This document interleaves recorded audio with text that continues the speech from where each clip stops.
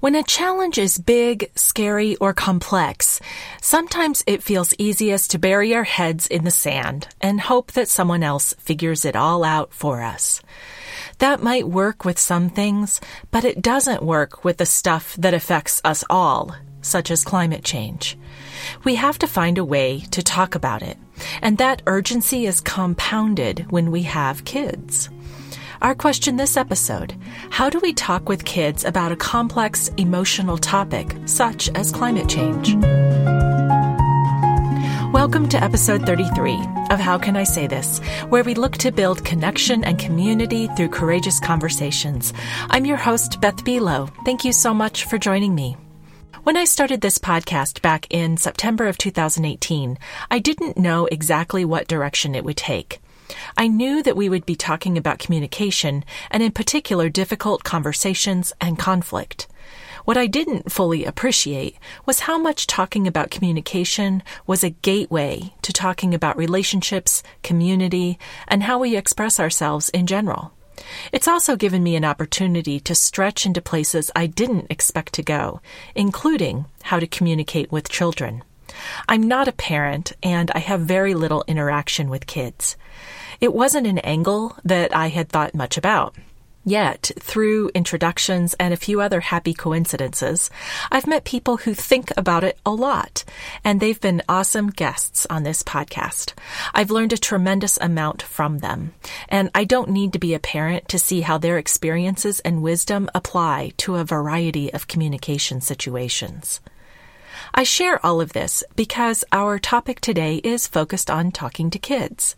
And whether you're a parent or not, interact with children frequently or not, or whether the topic is climate change, a family move, divorce, or bringing up something emotionally charged with someone that you care about, you're going to find value in this conversation. My guest today is Dakota Duncan, who will give us some advice on having a potentially difficult conversation with children about the environment and climate change. That might seem like a very narrow focus, but in reality, you are going to find her insights useful for a range of difficult conversations with adults and children alike. As always, keep listening after the conversation, when I'll offer a few closing thoughts along with your call to action. Dakota Duncan is an author and illustrator who just released her first graphic novel, Endangered Species Superheroes. She has been an animal lover since a very early age and recalls that Jane Goodall was her first hero. Dakota is excited to share her love of animals and hopes to inspire others to be good caretakers of the earth and its inhabitants. During law school, which she attended later in life, Dakota specialized in environmental studies. She is currently a member of the Oregon State Bar. She lives with her wife, 2 children, and various furry creatures in Washington State. Hi, Dakota. Welcome to How Can I Say This? I am so pleased to welcome you to the podcast. Thank you. I appreciate being here. Well, I would like to hear just for a minute or two a little bit about your backstory, because I know that part of your training is as a lawyer, and now you have moved into more working with wildlife and conservation issues. How did you come to make that kind of transition and have so much passion for wildlife and conservation? I guess that's a good question. I've actually always been completely enamored with animals. I was the little girl who didn't really like to play with dolls, but I loved playing stuffed animals. Mm-hmm. And I can remember that Jane Goodall was my first hero. I realized who she was at probably 2nd or 3rd grade. And I thought, I want to be like her. I want to work with the chimpanzees, and, that'll be my life. And that's really cool. And then life happens. And, I found I enjoyed writing a lot, and that's what over a course of years eventually led me to law. I went back to law school later in life. I was actually 38 when I entered law school. And it was because I love writing so much. And I specialized in environmental law.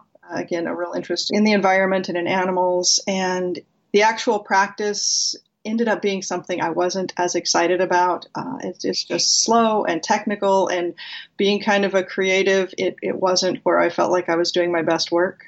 So I've always kind of done some writing projects in the background, but I entered a point that I said, I am going to be doing some real writing. And I've put together this book that you've seen. It's a graphic novel, Endangered Species Superheroes. Yes, and it's very cool. Thank you. Thank you. It was just a really cool thing to be able to kind of write something. It's got little elements of science in it and facts, but most of it's just really a creative adventure. But to be able to kind of put also a bit of a conservation message into it felt really good to me and feels really true to kind of who I've always been. So I'm really excited to be at this point in my life right now. Yeah.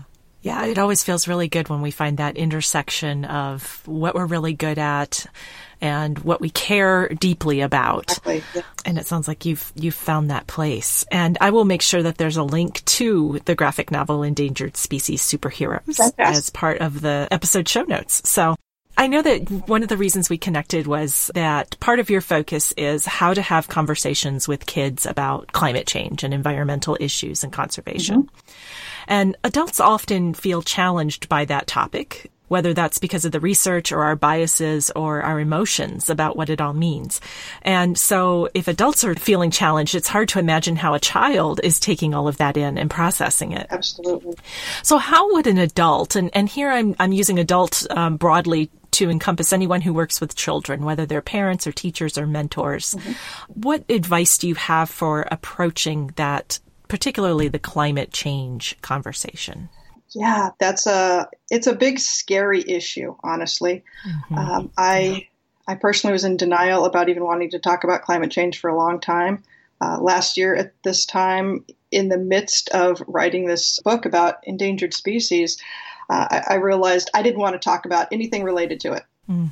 I felt like people were kind of trying to bring me down if they brought up climate change. It's like, stop being so negative. I'm focused on my book. Don't talk about that stuff. Yeah. And I realized it was just my own fears, my own denials. And as I started thinking about, well, gosh, this book about endangered species, you can't even talk to people about endangered species without the environment coming up and without climate change coming up. So I started really doing a lot of research about, how do you talk to kids about it and how do we process it ourselves? And I kind of got it narrowed down to a 4-part process that I think will probably resonate with most people. The first part is just exactly what I went through. We've got to get out of our own denial and stop hiding from the topic of climate change. I don't know what you've witnessed, but it feels to me like it's almost become this taboo subject like religion or politics, and we don't talk about it in polite company. And we've got to remove the stigma. We've got to stop talking about it because the silence is not helping. Yeah. And can I jump in there for a second? I wonder about the political angle of climate change contributing to that aversion for conversation. Yeah, I think it's probably a big piece. I wish it wasn't that way. I think there's a lot of reasons for it, and I don't know that this is the place to get into it. Right. But I will say I think we need to just look really seriously at what do we know is happening? For a long time there were climate change deniers and it wasn't happening. And I think most people, the recent statistics I've seen are most people believe it because we're seeing it now. The California wildfires, the hurricanes, even I've read that, crop production is down in places where we're not expecting it to be down. So I think we need to just say, look, it's here. Let's get past what people are telling us to think, because that feels like so much of it. It's what the news media, lobbyists and such are kind of telling us we should think about it and what we should believe. But, let's trust our own eyes and say, yes, there's something happening and we need to be talking about it and try to get past the politicization. Mm-hmm. Okay, great. So that's step one. Yeah, because I think it really is. It's hurting the conversations. Yeah. It really is. Yeah. We need to move past that because it's an important issue we have to deal with, and we can't wait until we all agree on politics because that'll never happen. Agreed. That we can agree on, right? Yeah, exactly. So that's the first step is confronting it for yourself and moving past those kinds of barriers. What's next? I guess once you're ready to deal with it yourself, you need to, this is the put on your own oxygen mask first. Like they tell you on the plane, you're not going to be able to take care of whatever child is in your life or talk to that child unless you've dealt with some of your own stuff first. This is a heavy topic. So, go ahead and feel your feelings and grieve for your losses, practice self-compassion, and kind of just deal with your own stuff a bit. This is really, really personal, especially I think to parents. that maybe are looking at, my child's not going to grow up with the same things I did. They're not going to be able to have the same experience. Now, maybe it's even just real simple things like, I wanted to take him to a campground that was my favorite campground as a child, but it got burned down last year. Or I wanted to take him to the carnival that's out on the pier, but the pier got washed away in the hurricane. So, grieve those losses. And once you feel at least a little ready, start educating yourself. And I think this is just a huge, huge important step that's going to give you hope. You've got to learn the basics of climate change. What is it? What causes it? What do the scientists agree on? And what do most experts agree we can and should be doing? I think it's really hard in the U.S. anyway right now to feel like there's hope. Mm-hmm. We're constantly bombarded with all this bad news and social media and a president that seems like he's rolling back environmental protections at exactly the time when that's not what we need. So it feels kind of hopeless when you're stuck in this U.S.-centric point of view. So I recommend as you start educating yourself, you look beyond what's happening in the U.S. Mm-hmm. because there are other countries and organizations and religious groups and just individuals that are doing fantastic work outside of our borders. And even inside of our borders, if you look past the federal government, cities and states and organizations are doing some tremendous work. Even after we were forced to leave the Paris Climate Agreement, there's an organization that cropped up called We're Still In, and it represents over 3,000 government, religious, political, educational leaders, all kinds of institutions. And they're saying maybe the U.S. is out, but we're still in. For our organization, we're still going to meet those goals. So it's really helpful once you dig a little past the layer of the first thing you see every morning in the news. Yeah. Well, you're reminding me that, for this topic or any topic where there's on the surface that feeling of hopelessness, it's important before sharing it with someone else or trying to explain it, that there is almost with anything, even if it feels completely hopeless, there's something to hope for. Yeah. And you have to dig a little bit sometimes to find that. Yeah. And that's an important part. It's absolutely out there. And so I absolutely encourage teachers, parents, whoever's talking to children to find that hope before you try to talk to a child, because it can feel really hopeless if you haven't done this homework first. Yeah. For me, I know that it made me feel so much better once I realized, wow, there are all these organizations doing this great work, and there really is reason for hope. So I guess it helps empower you before you go on to the scary thing of actually talking to a child. Yes. So, that's the fourth step, is actually taking the time and planning what you're going to say and how you're going to say it. There's two pieces, I guess, to talking with children. One is, what's the age appropriate information that I should be giving them? And next, how do I deal with their feelings? Mm-hmm. And depending on the situation and how the conversation crops up, that'll help guide you a little bit. Yeah. But, first, just mentally for me, I think about, okay, facts first, because that's kind of how I process things. So facts first, a little kid, probably under 6, they don't need a lot of facts. They don't really need any facts about climate change. But you can start teaching them to be good stewards of the earth. Let them know why you're doing certain things. Like, maybe we don't drive our car as much as we used to because it's bad for the earth. Mm-hmm. Or we are going to be using our reusable grocery bags instead of those plastic bags because it's better for the earth. So you can kind of give them earth-friendly messages without scaring them with facts that they're not going to understand or be able to emotionally process anyway. Yeah. With a little older kids, like say 7 to 11 or 12, kind of right up until they enter middle school, they understand facts and they like science. I've had it pointed out to me that a lot of times science projects, even the little do-it-yourself kits now, are maybe not what we had as kids, but they're things like, hey, build a solar-powered race car. Mm-hmm. So the kids are into science. So teach them a little bit. Have your basic facts. I actually do have a little resource guide that if people are interested in, I think you said you could put a link to it on your website. Yes. Yeah. Some of those have some really nice, just easy to understand facts. And so, going to those kind of sites with your kids so they can understand the facts is great. And then with the older kids in middle school and in high school, they may already know more than you do. Some schools are teaching some climate change facts, some are not, but they're undoubtedly, they're on the internet, they're on YouTube, they're talking to their friends, they've heard things, and it's important to understand what are they hearing and how are they processing it, and maybe even kind of make it a little project to, if they know a lot about it, to teach you. Oh. The facts are easy, but then getting into the feelings, I think, is what's harder. Like, I was thinking about this last night, and I thought, one of the most important things is don't impose your adult fears on your child. Yeah, great point. Before you start talking, it's like, remember that everything that you hear and read and feel about climate change is through the lens of an adult that has, a lot broader experiences, and also through the lens of a person that cares about a child in their life. Maybe you're their parent and you've got these dreams and hopes and fears about their future. And so you're going to be looking at these climate change facts way different than your child. And, your child maybe they want to talk about climate change, but what they really want to know is, why is it that warm water hurts fish? I thought warm water was good. It's warm in Hawaii. Why isn't that good for all the fish?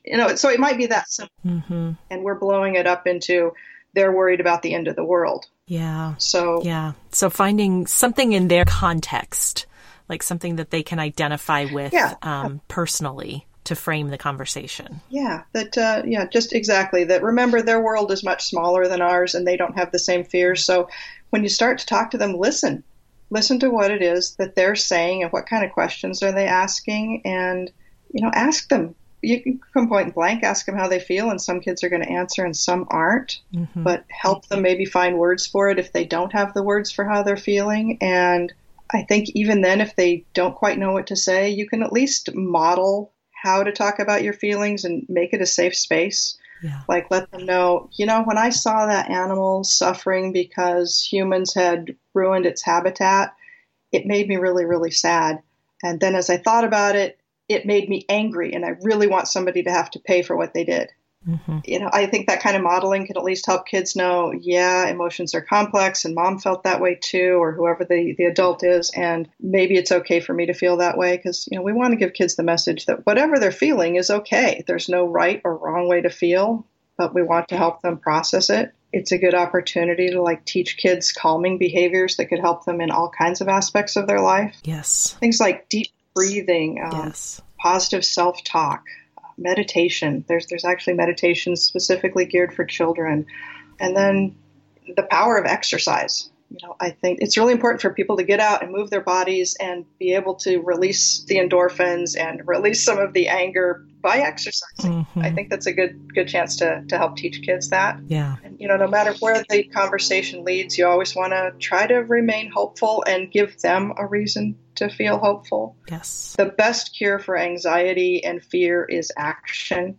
So some of these climate change websites where you're going to learn about the basics and what other people are doing, they also have ideas of here's how you get involved. And I think that's really important, because once you dump something heavy on somebody, it's like, but now what do I do? Right. There's basic actions, from deciding you're going to do walking a little more to maybe learning how to write a letter or make a phone call to a congressperson or get involved in a local action. Yeah. Because what we're talking about here, it's like these lessons, these points apply beyond just a conversation about climate change. It can really have anything that has to do with external forces that someone doesn't feel like they have any control over, but yet they want to affect some sort of change. Yep. And what can the parent or the adult model for the child, and how can they involve and engage them in it to teach them how to navigate it all. Yeah, because there's nothing worse than feeling helpless. And I think especially young people do feel helpless because everything in their world seems like it's controlled by an adult. So I think giving them some empowering actions that they can take can be super helpful. Yeah. One quick book I'd really like to recommend, if I could. Yeah. It's in the resource guide I've got, but it's called The Parent's Guide to Climate Revolution: 100 Ways to Build a Fossil-Free Future, Raise Empowered Kids, and Still Get a Good Night's Sleep by Mary DeMacher. And she goes through 100 different ideas of how you can do different things with your child or with your family. And it's all based on, like, if you've got 5 minutes, do this. If you've got 20 minutes, you could do this. If you've got a whole weekend, try this. Nice. And it's really, they're easy things to do. And I found this to be one of the best books I've read recently. Yeah, nice. And I will make sure that there's a link to that on the episode webpage as well. I want to close with one thing that I noticed that was coming up just as we started our conversation, which was this new Netflix series, Our Planet. Mm-hmm. And a couple of stories caught my attention because they were talking about how there are some disturbing images, particularly of animals. Like you were saying before, their habitat has been compromised or even destroyed because of climate change or other things that have messed with the cycle of Mother Nature. And parents are kind of grappling with, and I'm imagining any teachers that might be showing this series in their classroom, for instance, are kind of grappling with, like, how do we show this and how do we talk about it if we decide to show it? Mm-hmm. Any thoughts on deciding what's appropriate to share and then how to talk about it, especially when it might be, you can prepare them, but sometimes you can't prepare them. Like, it might surprise you that something happens. Yeah. How would you advise us? I guess to start with, hopefully, depending on the age of the child, the parent or the adult is doing some pre-screening. Because let's face it, documentaries have an audience. And unless it's something really made for schools, mostly the audience is adults. Mm-hmm. There's a lot of great documentaries out there, but most of them are not made for children. So if your kid is under, let's say, 10 or 12, at least look into what you're about to watch so that you have an idea, so that you can have a chance to think about it and figure out how you want to address it. But if you haven't done that, if it's just you're caught off guard, you didn't think it would happen, your friend recommended it, and you've apparently got different ideas of what's appropriate for children, I think starting off with just some real honesty, like talking about it and not trying to pretend it's not there or ignoring it. I think ignoring it is a terrible message. So I think, gently asking your child, hey, what did you think about that? Mm-hmm. Trying to get them talking and really listening to what they're saying or their cues. You're the adult, you're the parent in their life. You probably know them better than a lot of other people. Try to figure out, are they upset? Are they not upset? Different kids are just different, and they're going to share or they're not going to share. Yeah. So it's put a blanket over everything, but I'd say at least start some of those modeling behaviors. Say, wow, that really scared me when I saw that, or that really made me sad. How did you feel? I think you've just at least got to start the conversation, and wherever it goes, try to end it on a positive note. Mm-hmm. Depending on the age of the child, it might just be, hey, let's go color in your coloring book and we'll color this picture of an animal. For older kids, it might be, hey, let's hop on the internet and see if there's something we can do. I bet there's things people can do about this. Yeah. Try to work in some kind of a positive action, but yeah, I think the worst thing is to ignore it just because, as adults, we're ignoring it more than we need to. And kids need to understand that whatever their feelings are about that, their feelings aren't wrong. There can't be wrong feelings. And they need to understand that we understand that this is going to be a huge issue over the course of their lifetimes, possibly the biggest issue that they have to deal with. Mm-hmm. And they at least need to hear from us, yes, I see, I know, I understand. And, I've got kids myself, one in middle school, one in high school, and, they're at a point that they're kind of angry at what adults have left them with. It's like, honey, I'm sorry that we've screwed up this world. And mm-hmm. happy to say there's a lot of people that are really trying to fix things. Yeah. And I always just try to leave them with that message of hope. And I think that's maybe in some cases the best thing a parent can do. Yeah, we think that we have to be armed with facts and the science and everything else. And all of that is important. And at the end of the day, giving them reason to hope and feeling motivated to action is probably the best intention that we can have. That's at least my feeling. Yes, I think so. Yeah. I think that's true whether you're a child or an adult. Yeah. We all want to be left with hope. Yeah, definitely. Well, it sounds like you've got some resources that can help with that. So where can people learn more about you and your work, and especially your graphic novel, Endangered Species Superheroes? Yeah, thanks. My website, it's actually being updated right now, so I can't say exactly what it's going to look like when anybody sees it, but it's dakotaduncan.com, DAKOTA DUNCAN.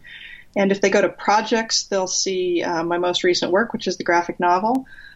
Or if they go to the sign up tab to sign up for my mailing list, they'll get a message that gives them links to the climate change guide, as well as a mini endangered species superheroes comic book. So if somebody kind of wanted to get a sampling of what that's like, that's a good way to do it. Terrific. Well, I will make sure that there are links all on howcanisaythis.com so people can follow up. And I really appreciate your perspective, Dakota, and giving us some hints on how to approach this very difficult topic, both for ourselves and with any youngsters that we might be talking to. So thank you. Well, thank you very much. I appreciate your time. Before I offer some closing thoughts and your call to action, I invite you to visit the episode webpage at howcanisaythis.com. From there, you're going to find resources that are related to each episode, including this one, and we mentioned numerous resources. And you'll also be able to access past episodes, subscribe, or offer feedback. We also really appreciate your ratings and reviews. You'll find more information about how to leave a review for the show on the website. An occasional feature of this podcast is responding to listener questions about conflict, communication, relationship building, and connection. I welcome your questions for inclusion in a future episode. You will find the online submission form and other instructions at howcanisaythis.com. As Dakota and I spoke, I was noticing again and again how my thoughts kept coming back to curiosity as the key to hard conversations. We often get nervous about saying just the right thing, when really our attention should be as much or more towards asking better questions. And if you're a regular listener to this podcast, you know I just spent 2 episodes talking about how to ask better questions. I will say that I felt like some of my questions that I asked Dakota were not as good as I had wanted them to be. But that's just evidence that we're all still learning. And it's a lifelong journey. When you're focused on asking better questions, this relieves some of the pressure and it makes the difficult conversation easier in the long run. It doesn't matter whether we're talking to kids or adults. The strategy is the same. Asking, what do you think? How do you feel about it? What's happening for you? Those are all questions that help create balance in the conversation and let the other person share what's on their mind. You often might be surprised by what they say. I mean, think about it. Put yourself in that kind of position. Here you are, you're tensed up and you're thinking that it's going to be hard to talk about and you're worried that you'll say the wrong thing. But when you ask, how do you feel about that? And the other person says, I'm actually okay. That's kind of a wow, what a relief moment. Even if they say, I'm mad or I'm upset, at least they have named the emotion and you don't have to assume how they feel. And then you can respond to their truth rather than responding through the filter of your perception or projection. I also appreciated Dakota's emphasis on dealing with our own emotions before putting ourselves in a situation that will stir up someone else's emotions. Again, this is true for so many types of conversations. We have to do our own work, sort through our own feelings before we can be present for others. Even if it's just taking a few minutes to calm down and center yourself, it's worth hitting pause so that you can gather your thoughts. Your call to action is related to another one of Dakota's points, and that one was the one about educating yourself on the topic that is the catalyst for the difficult conversation. Think about a subject that you know is going to be raised in the near future. That topic might be climate change, just like we discussed today, or it could be a change in the family or the household, the imminent death of a loved one or a pet, or bigger issues such as racism, sexism, finances, or any topic that can bring anxiety at the thought of talking about it. Consider what you can do to educate yourself on the history and the facts. This enables you to put the topic into context and have a bigger picture perspective, which, if you're lucky, will lead you to feeling more hope. At the very least, you're going to feel more confident going into the conversation if you've done some homework first. This is Beth Belo, and you've been listening to How Can I Say This? Our podcast producer is Paul Messing, and our theme music is by Brett Anderson. Thank you so much for joining me today. Thank you to Dakota for sharing her wisdom, and I invite you to take what you've learned here and use it to speak up, speak out, and speak courageously.